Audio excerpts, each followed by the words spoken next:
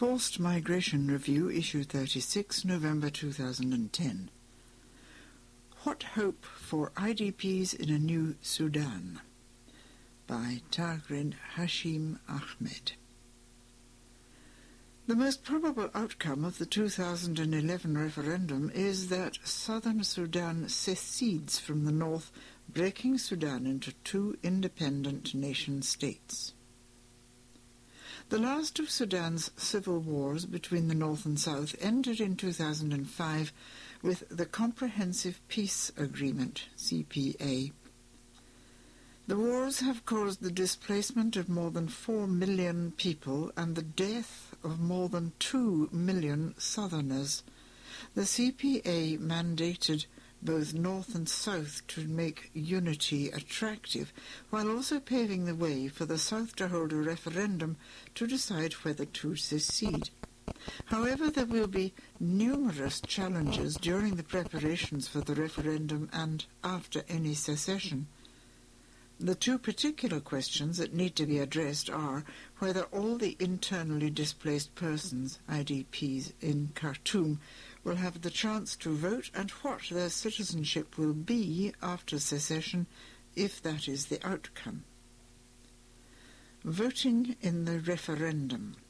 The population statistics deriving from the 2008 census in Sudan will be used to determine how power and wealth are to be distributed if and when secession is realized. To ensure a proportionate distribution, all individuals from southern Sudan should have been counted, including displaced persons in the camps in and around Khartoum.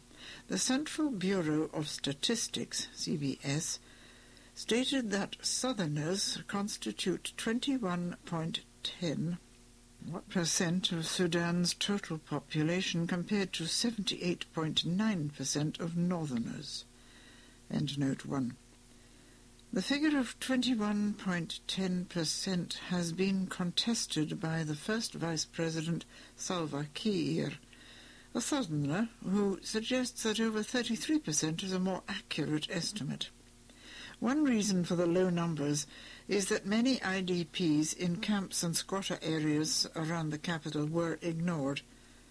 In May 2009, the CBS announced that only 520,000 southern Sudanese live in and around Khartoum, compared with the 2 million estimated by the Southern Sudan People's Liberation Movement, SPLM. A survey completed by Tufts IDMC in 2008 estimated that between 1.3 and 1.7 million IDPs, mainly from the south, live in Khartoum, among the other communities. Endnote 2. It is crucial to emphasize that only about a third of the southern Sudanese IDPs living in Khartoum were registered to vote in the 2010 elections, as only a third of them were considered to exist, according to the Northern National Congress Party, NCP. The key question now is, will all 1.3 million or more IDPs be registered to vote in the referendum? Guaranteeing all southern Sudanese a chance to vote will be costly and in some cases impractical, as both sides are reluctant to finance or manage the logistics. Both sides need to ensure that there will be enough registration and polling stations in and around Khartoum to hold a fair referendum. However, a fair referendum may not be to the advantage of either side. The SPLM fears that many IDPs may in fact vote for unity if they have security in the north in terms of jobs and education. In September 2006, the International Organization for Migration discovered that 25% of IDPs in the north had no intention of returning to the south, and the number of southerners in the north is ever increasing. On the other hand, the NCP is concerned that if the IDPs are encouraged to resurrect memories of the suffering and ill treatment that was imposed on them for several decades by the North, they will vote for secession, and this will lead to a tighter control of resources by the South, which would not be welcomed by the North. Recognizing the need for equitable wealth sharing, the CPA mandated that wealth allocation, quote, shall be based on the premise that all parts of the Sudan are entitled to development, end quote. In reality, the current regime has yet to keep its promise and deliver equal shares of oil revenues in particular. The revenue is required for capacity building in the south. Without it, Southerners who may choose to return will have nothing to return to. Infrastructure and socio-economic security and stability need to be in place before they can enjoy the effects of independence and secession. Returning IDPs may not be guaranteed jobs, and their children may not have access to education. Citizenship. If South Sudan secedes from the North, it will not be the first time in recent years that an African nation faces a citizenship crisis. Comparisons can be drawn with the Eritrea-Ethiopia experience. As a result of a referendum, Eritrea peacefully seceded from Ethiopia in 1993, with both sides agreeing to respect the rights of citizens living on either territory by issuing dual nationality. In Note 3. In Sudan, no such agreement has been reached thus far. In 1998, however, a conflict over borders led the Ethiopian government to expel and deprive many Eritreans of citizenship, as a vote for the referendum was considered a vote for repatriation to Eritrea. Eritrea has also expelled and denationalized those of Ethiopian origin. Nevertheless, irrespective of being treated as foreigners and second-class citizens with no protection of their rights, and ultimately stateless, many of each nationality decided to remain in the other's territory.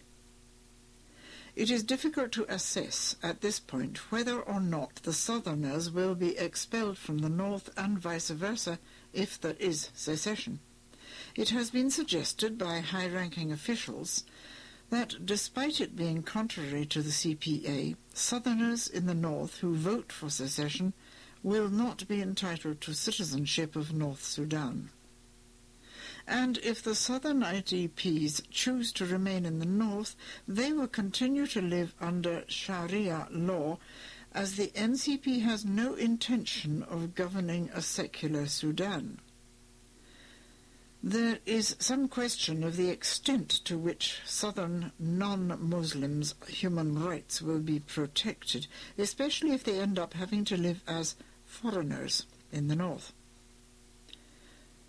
Sudan has not ratified the 1961 Convention on the Reduction of Statelessness, and therefore it has no international obligation as a contracting state to ensure that Southerners can acquire Northern nationality and not be denied it, quote, on racial, ethnic, religious, or political grounds, end quote. Religious and ethnic tensions may arise, and it is not inconceivable that certain groups will resort to violence. There has been no public discussion as yet of any contingency plans to counter violent eruptions or new conflicts.